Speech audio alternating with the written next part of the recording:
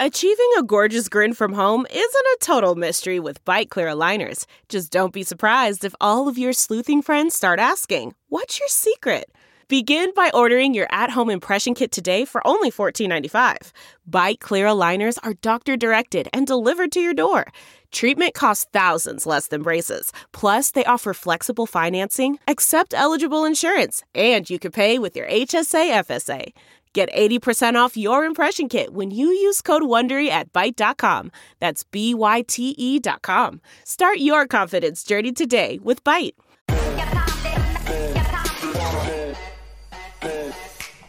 Welcome to Dr. Gina Primetime. Glad to have you with us tonight. Leftists on Twitter today were all excited when President Trump tweeted what they say is a concession. But the president did not concede. Donald Trump concede? Those words are funny. Here's the tweet. Now that the Biden administration will be a scandal-plagued mess for years to come, it is much easier for the Supreme Court of the United States to follow the Constitution and do what everybody knows has to be done. They must show great courage and wisdom. Save the USA. They said, see, he said the Biden administration, he admitted that there is a Biden administration. Come on, guys.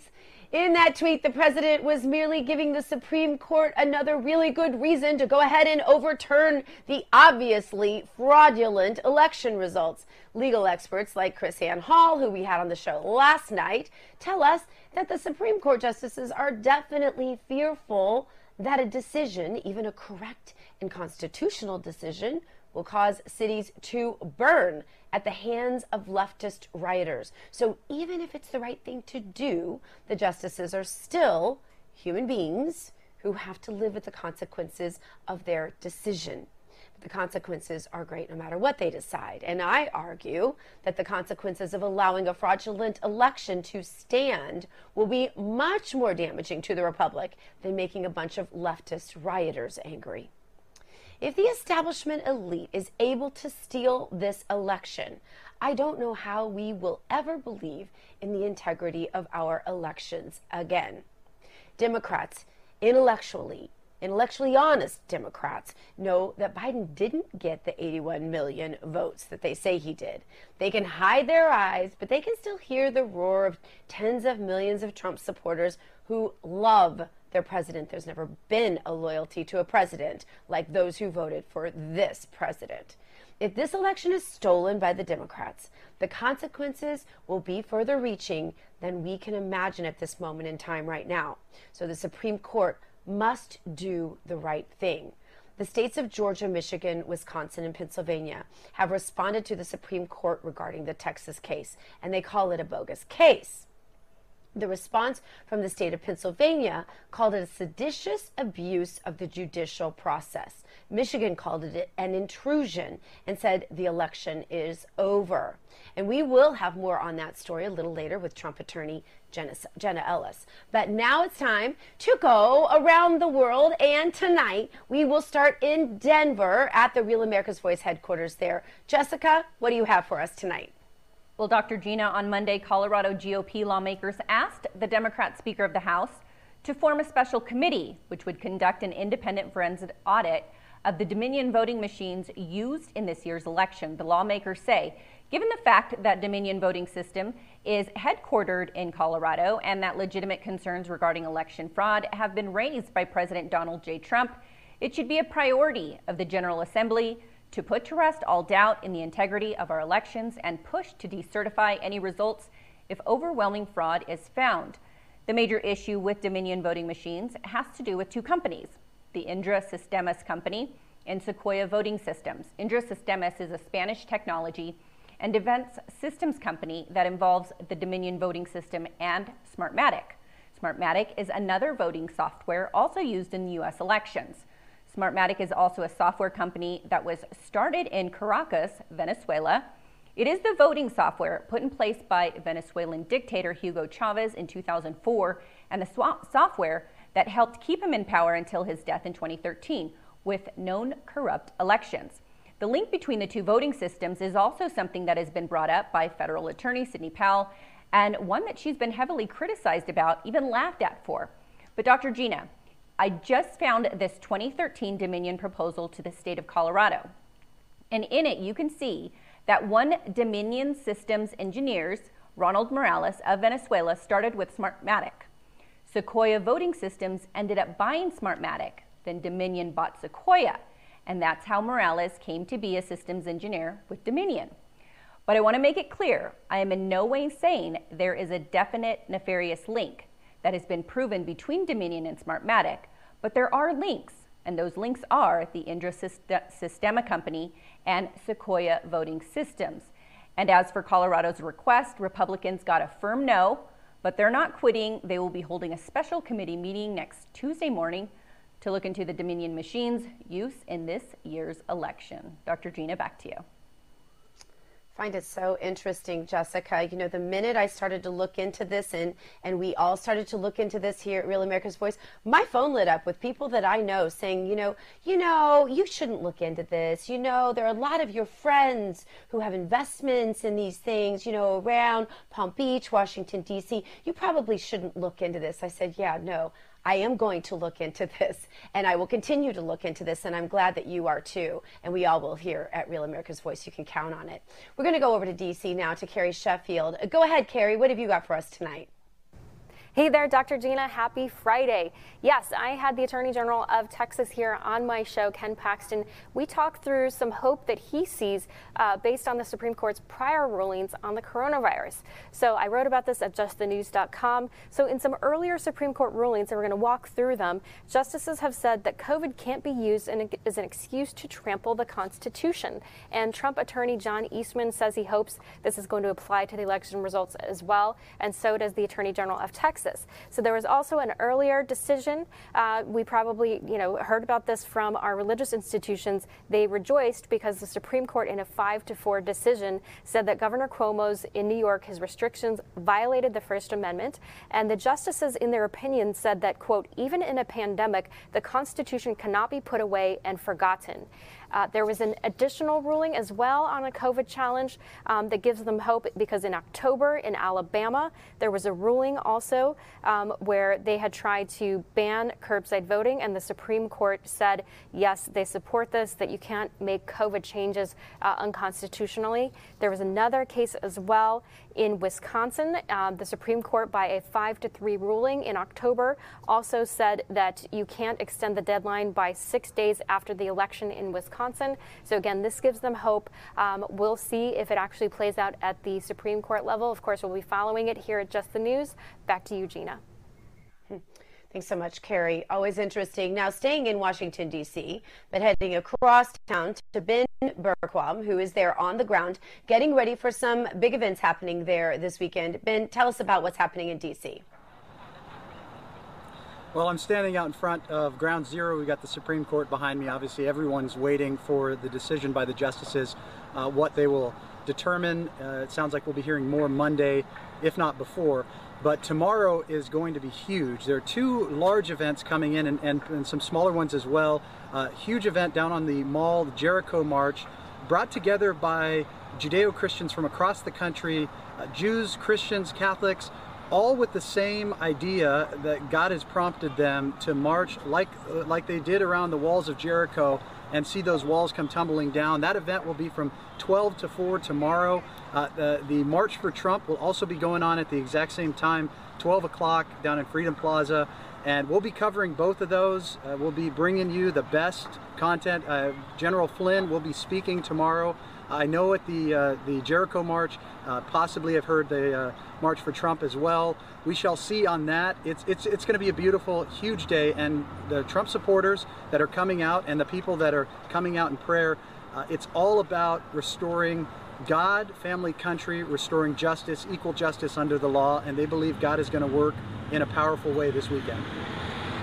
It's really, Ben, it's not really about what the Supreme Court should do. It's about what the Supreme Court will do. I tweeted that today. I'm going to be all over that theme. And I think that that really is the question. I mean, everybody's asking, will the Supreme Court hear this case? And I think it really comes down to, again, not what they should or should not do, because we all know what they should do. It's a given. It's a question of what they will do. Is that what you're hearing from folks there on the ground? Well, folks on the ground are, again, you've kind of got two factions. You've got folks coming out to pray, and then others that are just piping mad, Trump supporters that have seen injustice for the last 4 years, a coup attempt against our president, talking about Russia collusion for 4 years and election fraud for 4 years that was made up by the left. Now the left saying, well, there is no election fraud, move on, let's move on. And so really the answer is look into it. And you heard that all of these issues with Dominion, all of these issues with changes to the election using COVID as the justification for it, it begs the question, how could they possibly not hear the case if you really care about the Constitution? And so that's the message I hear is, people expect, they demand that the Supreme Court at least hear the case and give an opportunity for discovery to find out if these claims are accurate. We have thousands of affidavits from across the country with people, which is evidence for those of you out there in that are saying there is no evidence. Well, there's thousands of pieces of evidence on top of the algorithms and all the other statistical data that's been coming out. So that's really it, is they want their day in court, and they believe if that happens, when that happens, President Trump will be victorious. You have the other side saying there's nothing to see here, move on, it's time to inaugurate, and so that it's a wild time to be in America, that's for sure. Are you hearing anything about any kind of counter activity tomorrow in terms of folks from the left counter protesting? I haven't heard anything yet. We did see some look like black bloc people, which is Antifa, marching around today with some big Biden effigy. I'm not sure who they were, but if I'd be shocked if they didn't show up. I mean, knowing the Democrats' playbook, they want to intimidate and attack people, and so try to silence people. And so I would anticipate when the sun goes down tomorrow, bad people will show up. But I'm praying that that's not the case. We'll have to wait and see, though. All right, thanks so much, Ben Bergquam from Washington, D.C. Now down to Georgia, where we have John Fredericks standing by. John, who all is down there campaigning for the Senate candidates? Well, Mike Pence was here yesterday. He went to Augusta, and a pretty rousing speech. He had 500 people. Both these Senate candidates at risk right now. This is why Georgia is really the epicenter, the breaking point of the republic. And there's a lot of Trump voters that are very despondent about the lack of leadership in Georgia from the three constitutional officers, the governor, secretary of state, and the lieutenant governor. All of them have sold out the president. There's voter fraud that is beyond the pale. But a lot of people upset because they view the election, the runoff election on January 5th, as a fraudulent election. They think Perdue already won, and they're very upset because they believe that nothing has been done to stop the Democrats from stealing it again. So a lot of people say, why should I vote when you're doing nothing to stop the fraud? Case in point, Raffensperger, the Republican Secretary of State, who's a complete weasel, by the way, authorized another 20 drop boxes. The GeorgiaStarNews.com, my newspaper, we did a host of FOIAs over the last 3 weeks. 78% of the votes that came in from drop boxes had zero chain of custody. They had no chain of custody, which is part of the law or part of the consent decree that Raffensperger signed, which is illegal anyway. Here's the good news. I'll give you some good news. There are Senator William Milligan from Brunswick, Georgia, which is where I was today with him. He has put together a amicus brief and gotten 30 House members, state House members, and 15 state senators to sign it. So basically, they are siding with the Texas lawsuit in opposition to their own Attorney General Chris Carr, who was arguing on the behalf of the state of Georgia against the people, against Republicans. So that was good news today. Also, under intense pressure Senator Perdue and Senator Loeffler, who have totally ignored the voter fraud, the Texas lawsuit, the Linwood lawsuit, the Rudy Giuliani lawsuit. They've never mentioned it on a stump speech. They somehow think they're going to get suburban women in Gwinnett County to vote for them based on their nitwit consultants in Washington. Finally, under intense pressure, they came out last night backing the Texas lawsuit. They had to sign on to it because of the outrage they got from their voting base. If they don't get Trump voters out, Gina, both of these senators are going to lose. Stacey Abrams, she's got drop boxes. They've already mailed out 950,000 absentee ballots again, and they've got the funding. Now they're going around with luxury buses through neighborhoods with Democratic voters in minority areas, picking them up to take them to early voting. And the Republican response to this is basically allow them to continue to do drop boxes and mail-in ballots without signatures. These two senators are at grave risk. Wow. Well, I'm glad to hear at least that it sounds like they came out in support of the Texas lawsuit, John, and we always appreciate your report. Thank you so much. Coming up is the Texas case that is before the Supreme Court, the one John Fredericks and I were just talking about, the last best hope to stop the steal.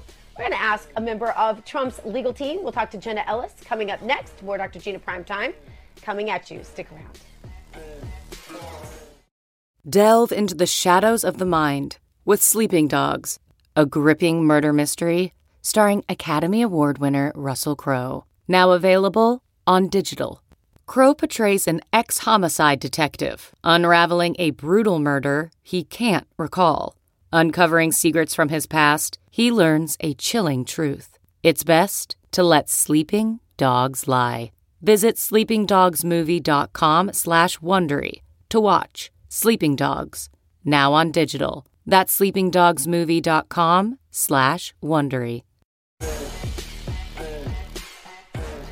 Welcome back to Dr. Gina Primetime.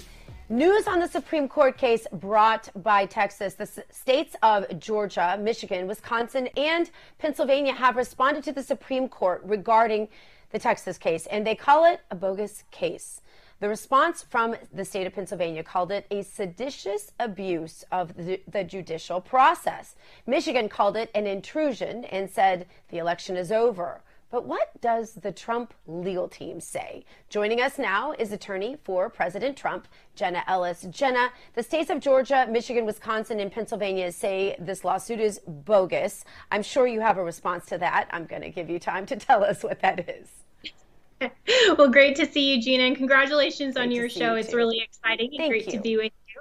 And, I think the state of Texas in their reply said it perfectly, where they said that none of these states actually responded to the merits of the claims. They're just trying to distract. And so what's going on here, of course, is that the state of Texas, when they filed and are now joined by 17 attorneys general from other states, is that they are saying that these defendant states administered their elections in a way that violated state law, which then ultimately, of course, violated the U.S. Constitution in the Electors Clause, because the Constitution gives sole power and authority to state legislatures to set the manner of which the electors are appointed. And so when that manner is completely ignored and violated in the ways that these defendant states have done, then that runs afoul of the Constitution. So the replies from these states are just trying to make this a non-issue, but I think everyone in America is very well aware that it is a big issue and that the state of Texas is correct, that the Constitution matters, the laws matter, and the Supreme Court hopefully will agree with that and say, yes, of course, we are a nation of rules and laws that must be obeyed. And when there is such a breach of the law and when there's complete ignoring of the rules, then you can't just certify results based on this complete lack of proper administration of the election. And so, as we're watching this, a lot of the question that I think people are asking is, if you could, Jenna, delineate for us the part of it that the Trump legal team, you and the mayor and others are working on, versus the part of the lawsuits, which of the lawsuits that Sidney Powell, for example, is working on, and who exactly is working on this Texas case. And if you could just help the lay people of us out here who are confused by who's doing what, can you lay that out just a little bit for us so we can understand? Yeah, and that's a great question, because obviously there are many different lawsuits and many different activities that are going on. And I think, simply put, everyone altogether has the same common interest, which is to protect election integrity. We've all seen what's going on and what happened in these states, how they have ignored the rules, how they've violated the laws in their states. And so there are a lot of different entities, organizations, congressmen, including Mike Kelly and Sean Parnell, that now have petitioned the Supreme Court in their case to hear their case on the merits, because we all see the same problems. But it is important to recognize that not all of the cases are being brought by the Trump campaign and our legal team. We only have a couple, actually, that are out there, not these 47 like Twitter claims. We only have a couple of cases that are working their way up through the system in Wisconsin, Georgia, Pennsylvania, and Nevada. And we have one case that is pending before the Supreme Court out of Pennsylvania, which is dealing with counting the ballots in that 3-day period after November 3rd, and how that is completely against the Constitution, against the laws of that state, and that the governor is just trying to do that unilaterally. So that's actually our only case in front of the Supreme Court right now. And then we do have a few others that are making their way. Importantly, in the Texas case, the president did intervene in his personal capacity, so that's not the campaign either. He intervened in his personal capacity as the president and as a candidate for re-election, and he's represented by counsel in that case, saying that obviously as the candidate, he also was harmed by this unconstitutional administration of the elections in these states. And to this point, are there any cases, just to clarify for the audience, that the Supreme Court has agreed to hear? And out of the cases that remain, what do you think, which of these cases do you think the Supreme Court is most likely to agree to hear next? Yeah, that's a great question. And, the Supreme Court right now, it looks like the Texas case, the Pennsylvania case from Mike Kelly and Sean Parnell is pending, as well as the Trump campaign case. One option that the Supreme Court does have is to consolidate all of these cases and essentially hear them all together. That's actually what happened in Bush versus Gore in 2000, was that there were a number of cases that came up on the same election integrity question that then the Supreme Court decided to take as a whole. And so that's entirely possible, but I think that overall everyone's eyes are on the Texas case, just because this deals now with not only 18 states that are looking at intervening, are looking at filing all of these amicus briefs, and so many people that are very concerned about election integrity. And I think that the Supreme Court will definitely look at that case and give that due consideration. So it remains to be seen, but I think that one of the great benefits of this that's coming out of all of this litigation, as well as Mayor Giuliani and I, who of course took our case in front of 4 different state legislatures, is that the American public is seeing how many of these cases are incredibly trustworthy, and the fact that we do have evidence, and the fact that we are taking this in the proper steps, and there is sufficient evidence for this. And so I think that regardless of the outcome here, I do think that the American public has seen firsthand all of the witnesses and evidence, and that's incredibly valuable moving forward. And these state legislatures are really going to take consideration moving forward to make sure that the elections are administered properly. So we have some hopefulness in the state legislatures. We have some hopefulness in the Supreme Court.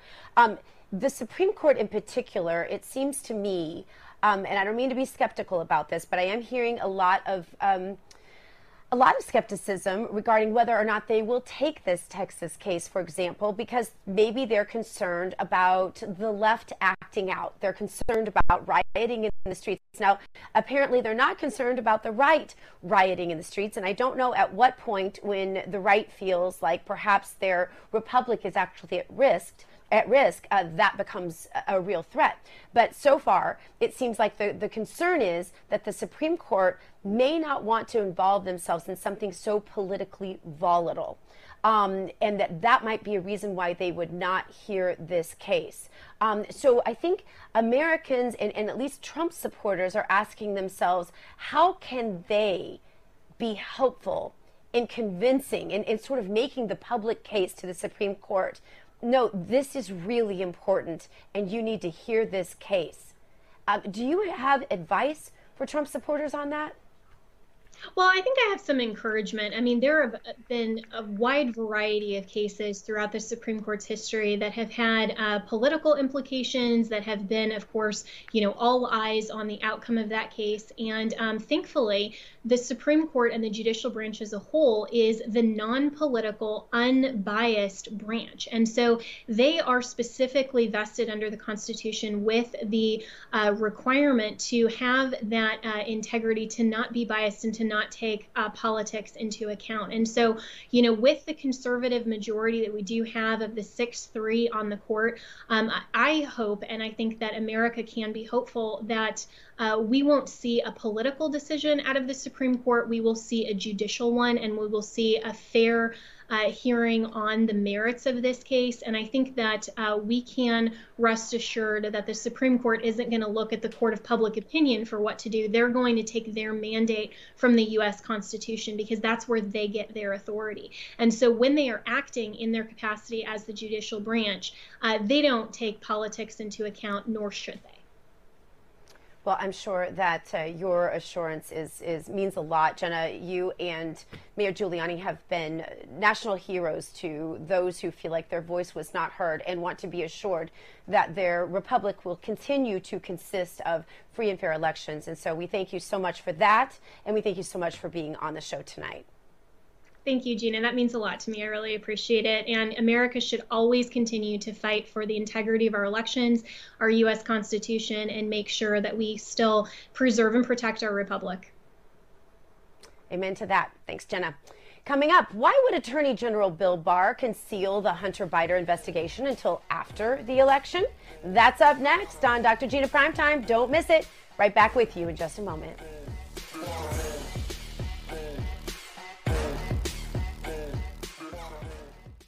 CarMax is putting peace of mind back in car shopping by putting you in the driver's seat to find a ride that's right for you. Because at CarMax, we believe you shouldn't just settle for a car. You should love your car.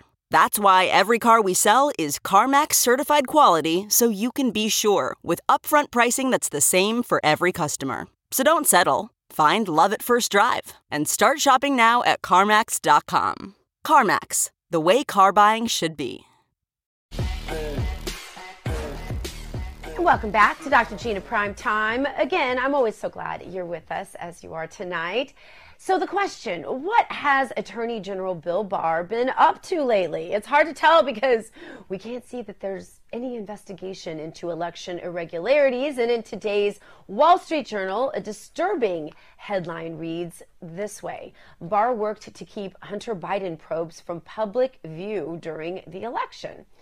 The subheadline says the Attorney General knew for months about investigations into Biden's business and financial dealings. And here with me now to discuss from the Phyllis Schlafly Eagles, carrying on the mission of the great Phyllis Schlafly, is Ed Martin. Ed, I keep trying to give Bill Barr the benefit of the doubt, but it is getting exhausting. Boy. Do you think, the president does, so, you follow the lead, but do you think Barr was keeping the Hunter Biden investigation a secret because he doesn't leak information about ongoing investigations? Or do you think it was because he was covering for the Bidens? I mean, is he a deep stater, as you will read all over social media, or is it something more innocent than that?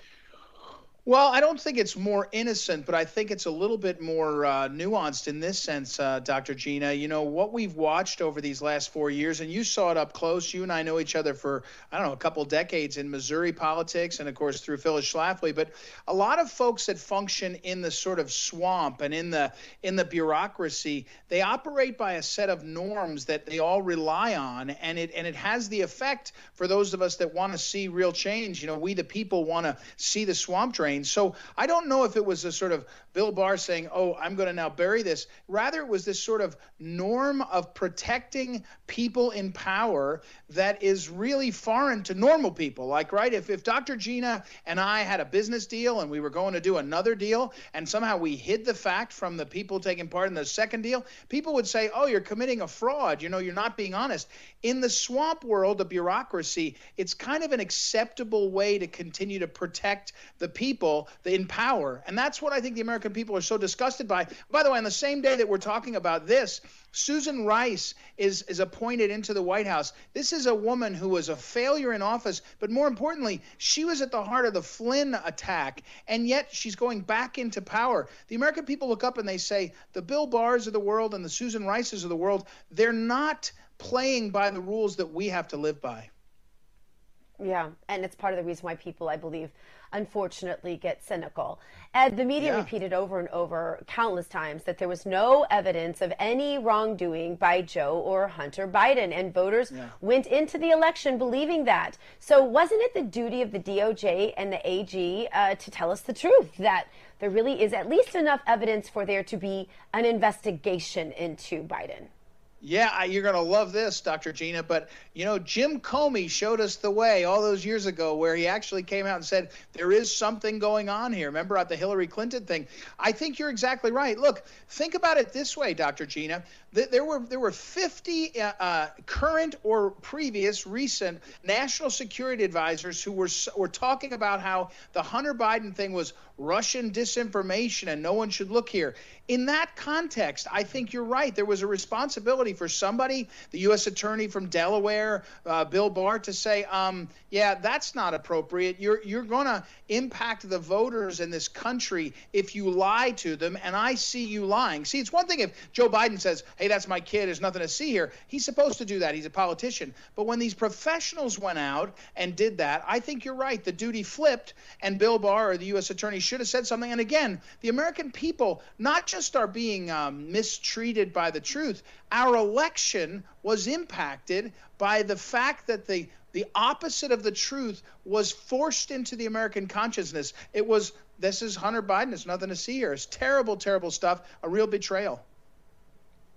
And a headline about Hunter Biden at justthenews.com says email provided to the FBI alleges that Hunter Biden hadn't paid taxes. And I just, on some of these Burisma, you know, we've read about this, the Burisma payments. The email with this information was found on a laptop Hunter Biden left behind at a repair shop. And half of DC knew this for months, and probably, if we're honest, the mainstream media knew it too. They knew that this was not Russian disinformation. And so how come it takes so long to trickle into the public domain?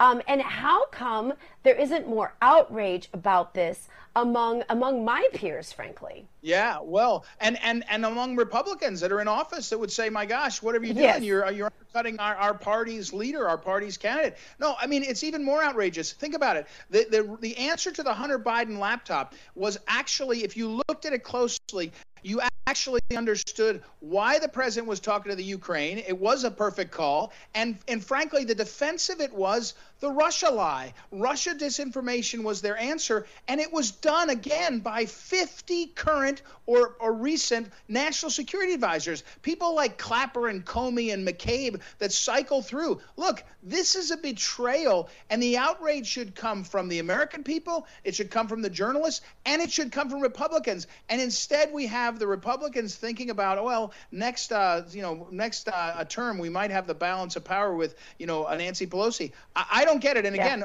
Regina, you're someone who knows politics. You're, John, your husband, and all. Here's the thing: I never say don't vote. That's stupid. Phyllis Schlafly used to say third party's a waste of your vote. You have to vote. But I will say this, the Republican leadership is misreading the grassroots because we are so disgusted that people aren't standing to fight with the president, that it really runs the risk of causing us to feel left behind. Now, I vote in Georgia, vote in Georgia, vote in Georgia, but it doesn't change how we feel about it, and it's a betrayal. And there should be not just hearings, there should be outrage every day, and then we see very little. We have to leave it there. Ed, thank you so much for being with us. We appreciate you and your work at Phyllis Schlafly's Eagles. Now, just when you thought that President Trump was taking a break from his long list of accomplishments, he just added another, and it was a big one. Morocco is the latest Arab country to make a peace deal with Israel, and it was, of course, brokered by the Trump administration. Here with me now to discuss, international broadcast journalist Michelle Makori. Michelle, good to see you. Good to have you on the show. And Michelle, I want to ask you, absolutely. I want to ask you, how significant is this peace deal with Morocco? I know you've spent a lot of time really all over the world, but you spent a lot of time in the Middle East and, of course, in Israel. How big a deal is this? Gina, this is a tremendous feat of diplomacy by the Trump administration. 4 peace deals in just about 4 months. That is historic. Think about it. About a quarter of a century ago, only 2 Arab states, Egypt and Jordan, even recognized that Israel had a right to exist. Just 2. Under the Trump administration, that number has literally tripled. As you say, Morocco now joining the United Arab Emirates, Bahrain and Sudan in recognizing Israel's right to exist, in normalizing ties with Israel, and all thanks to the diplomacy of the Trump administration. And what is so significant here is that the landscape has now been changed. There is literally a new dawn in the Middle East. And it's important to look at how the Trump approach actually defied all of the conventional wisdom, if we'll call it that, the conventional approach. When the president made the right and accurate decision to open the U.S. Embassy in Jerusalem, recognizing Jerusalem as Israel's capital, all of the experts were saying, oh no, this is going to unleash fury and rage and bloodshed from all the Arab states. Well, did it? No, because now we have 4 peace deals with Arab states. It turns out that was the right move. The conventional thinking, Gina, of course, was always, you can't have peace with Israel and the Arab states until you have peace between Israel and the Palestinians. Well, turns out that was also wrong. And the Trump administration, with its out-of-the-box thinking, has managed to really change the landscape. And we're already seeing countries like the United Arab Emirates and Israel benefit from this, reaping the rewards with booming economic ties. Tourism is thriving. It's the Hanukkah holiday, as you know, Gina, and over 25,000 Israelis are celebrating in Dubai and Abu Dhabi. That is amazing. And that's all thanks to this amazing diplomacy by the Trump administration and, of course, Jared Kushner's role in all of this. Yeah, and I do know that. I've seen it firsthand. I was in Israel, and I remember that even liberals who were anti-Netanyahu, who certainly weren't conservatives on any level, would pull me aside and say, please tell your American president how much we appreciate what he's done here. And, you know, they weren't conservatives. They certainly weren't Republicans. They weren't pro-Trump, but they wanted to make sure that I went back and somehow thanked the president for what he's done over there. They recognized that. But here's the question, Michelle. If this administration doesn't prevail in the lawsuits we've been discussing on this show tonight, and it is, again, a Biden/Obama style old school administration, what happens to all of the progress that's been made by the Trump administration? Well, look, on the one hand, Gina, we can hope that the momentum continues. And as I mentioned, the economic ties between the UAE and Israel, they've gained quite a bit of momentum, so it's going to be hard to reverse that. On the other hand, a lot of these deals came with certain promises, like giving the UAE the ability to buy F-35s to help defend against Iran, like taking Sudan off the list of state sponsors of terrorism, like recognizing Morocco's sovereignty over the Western Sahara, which is also, by the way, an act of defiance against Iran because they fund the Polisario Front there. So could the Biden administration come in and decide to renege on these promises, to thwart them, to reverse them? Yes, it's possible. One would hope that they wouldn't actively choose to scuttle peace. We don't know that they would do that. We don't know that they would go so far as to destroy the Trump legacy.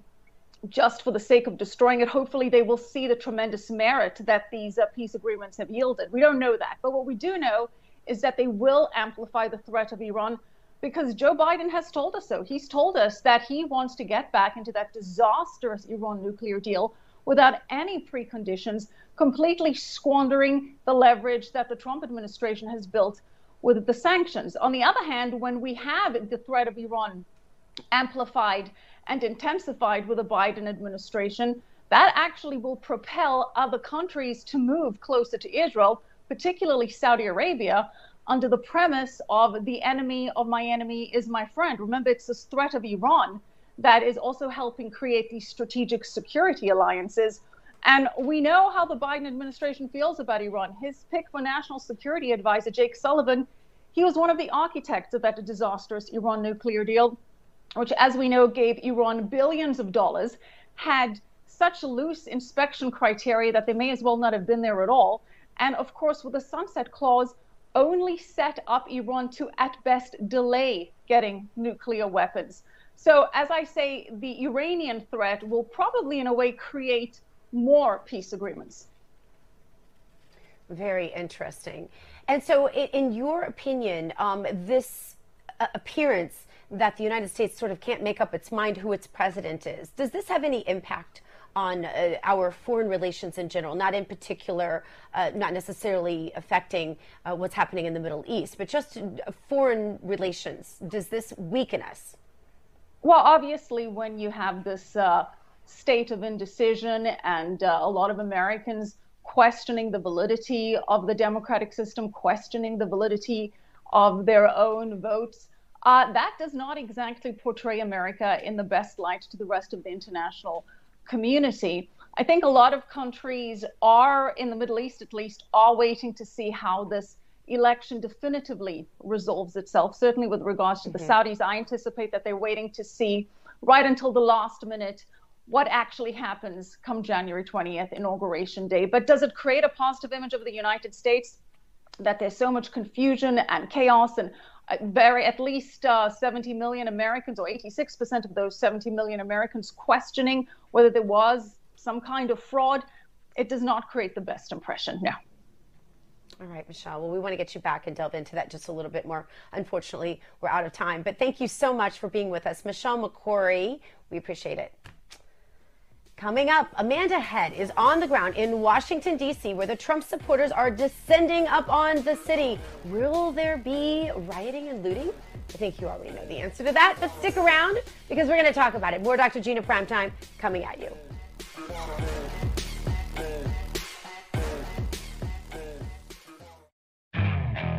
Okay, picture this. It's Friday afternoon when a thought hits you. I can spend another weekend doing the same old whatever, or I can hop into my all-new Hyundai Santa Fe and hit the road. With available H-Track all-wheel drive and 3-row seating, my whole family can head deep into the wild. Conquer the weekend in the all-new Hyundai Santa Fe. Visit HyundaiUSA.com or call 562-314-4603 for more details. Hyundai, there's joy in every journey. Welcome back to Dr. Gina Primetime. Glad to have you with us. Trump supporters descending on Washington, D.C. today, making their presence known, getting ready for the multiple rallies happening all around Washington, D.C. tomorrow. Amanda Head is there on the ground, and she will be part of our live coverage. You'll want to keep it tuned right here to RAV, Real America's Voice. Amanda, good to see you. Lots of fired up Trump supporters. I think this could be the biggest Trump rally ever because the Trump people think they have a lot to fight for. What are you seeing in terms of people that are already there? It definitely could be even bigger than last time. You know, it's interesting, the night before, I remember that was about a month ago. The night before, you couldn't really tell the swell of the population that was going to be taking place the next day. You had a few indicators, same as tonight, a few indicators. Earlier today, Ben Bergquam, as you know, was reporting outside of here, and there were groups that were gathered outside the Supreme Court behind me who were praying about the results that are yet to come. I have to admit, I thought that the Supreme Court was going to decide today whether they would hear the case out of Texas. But as far as I know, I haven't been on my phone in the last 45 seconds. seconds, but it could have come then. So we are all waiting to see what happens with that. And everybody here tomorrow, I think, is still so inspired. You know, there have been so many little nuggets of information regarding case filings in Georgia and Arizona and, you know, Nevada, Pennsylvania, Wisconsin, Michigan, all of these states. And I think that some people feel a little bit fatigued with the small bits of information, the small bits of news. They're just really ready to finally have some type of meaningful answer on all of this. And a lot of people are looking to this Texas case filed by Texas Attorney General Ken Paxton for, you know, a way forward. But as I have explained to people, there is a path, but the path, we have to speed down that road very swiftly, and we have to hit all the green lights. And this decision by the Supreme Court of whether to hear the case from Texas is the first major intersection where we hopefully will hit a green light. It's interesting because, you know, we keep hearing that, you know, if the left doesn't get their way, there will be rioting and looting. If the right doesn't get their way, no one expects rioting and looting. Are you hearing anything different from that on the ground? And are you expecting a showing from BLM or from Antifa? Yeah, I do expect a showing from those protesters tomorrow night. I will be safely in my hotel room at that point. I will get myself in my hotel safely, maybe order some dinner. You know, the interesting conversation to be had about whether the Supreme Court decides to hear this case and then subsequently rule on it. You've got 70 million Trump supporters who are not satisfied with the results of the election. They do think there was fraud. They do think that there were issues of unconstitutionality as far as states changing their election laws through other means than their state legislatures. So what it ultimately comes down to is, I think the Supreme Court, we expect them to be above the fray and above the trends and above the politics, but we have to remember that they are human too, and they do care about this country. And I think that they would look at a case like this and they would think, you know, how do we effectively take on this case and possibly overturn an election, because you've got, 70-something Biden supporters that will be upset. On the other hand, if they don't, if President Trump and his team and Ken Paxton and his lawsuit don't get their day in court, you're going to have another 70 million people who are upset. So in a case where you're darned if you do and you're darned if you don't, I say follow the way of the Constitution. And the Constitution, I think if they follow the Constitution, they will hear the case. How do you think the mainstream media will cover this event? If they cover it at all tomorrow, what do you think you'll see on the Alphabet Soup legacy media? Oh, they have a track record for these types of things, Dr. Gina. I think if they give any coverage at all, it will be to make fun of Trump supporters. I'm sure a lot of people saw that picture floating around. I can't remember which of the Alphabet Soup folks reported it, but there was a man who sneezed, and in the interest of fear-mongering over COVID, they went crazy over that, and, making fun of people here at the march who just really love their president. So if there's any coverage whatsoever, I think it will just be critical. All right, Amanda, listen, I am so glad we're going to lighten things up. I'm glad you're here with us for this part of the show, because you are the funniest person I know that's a reporter. And it is time for our meme of the day.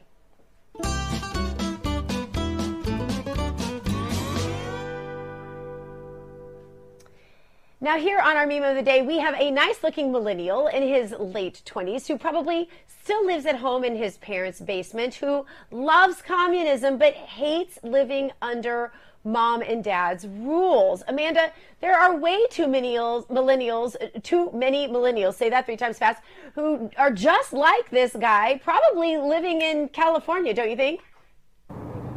Yeah, that meme is the epitome of cognitive dissonance. It is a generation, and I don't want to make a blanket statement, but by and large, an entire generation of people who want to reap the benefits of certain things, say capitalism or living in mom and dad's house without paying rent, but they don't want to have to deal with the repercussions.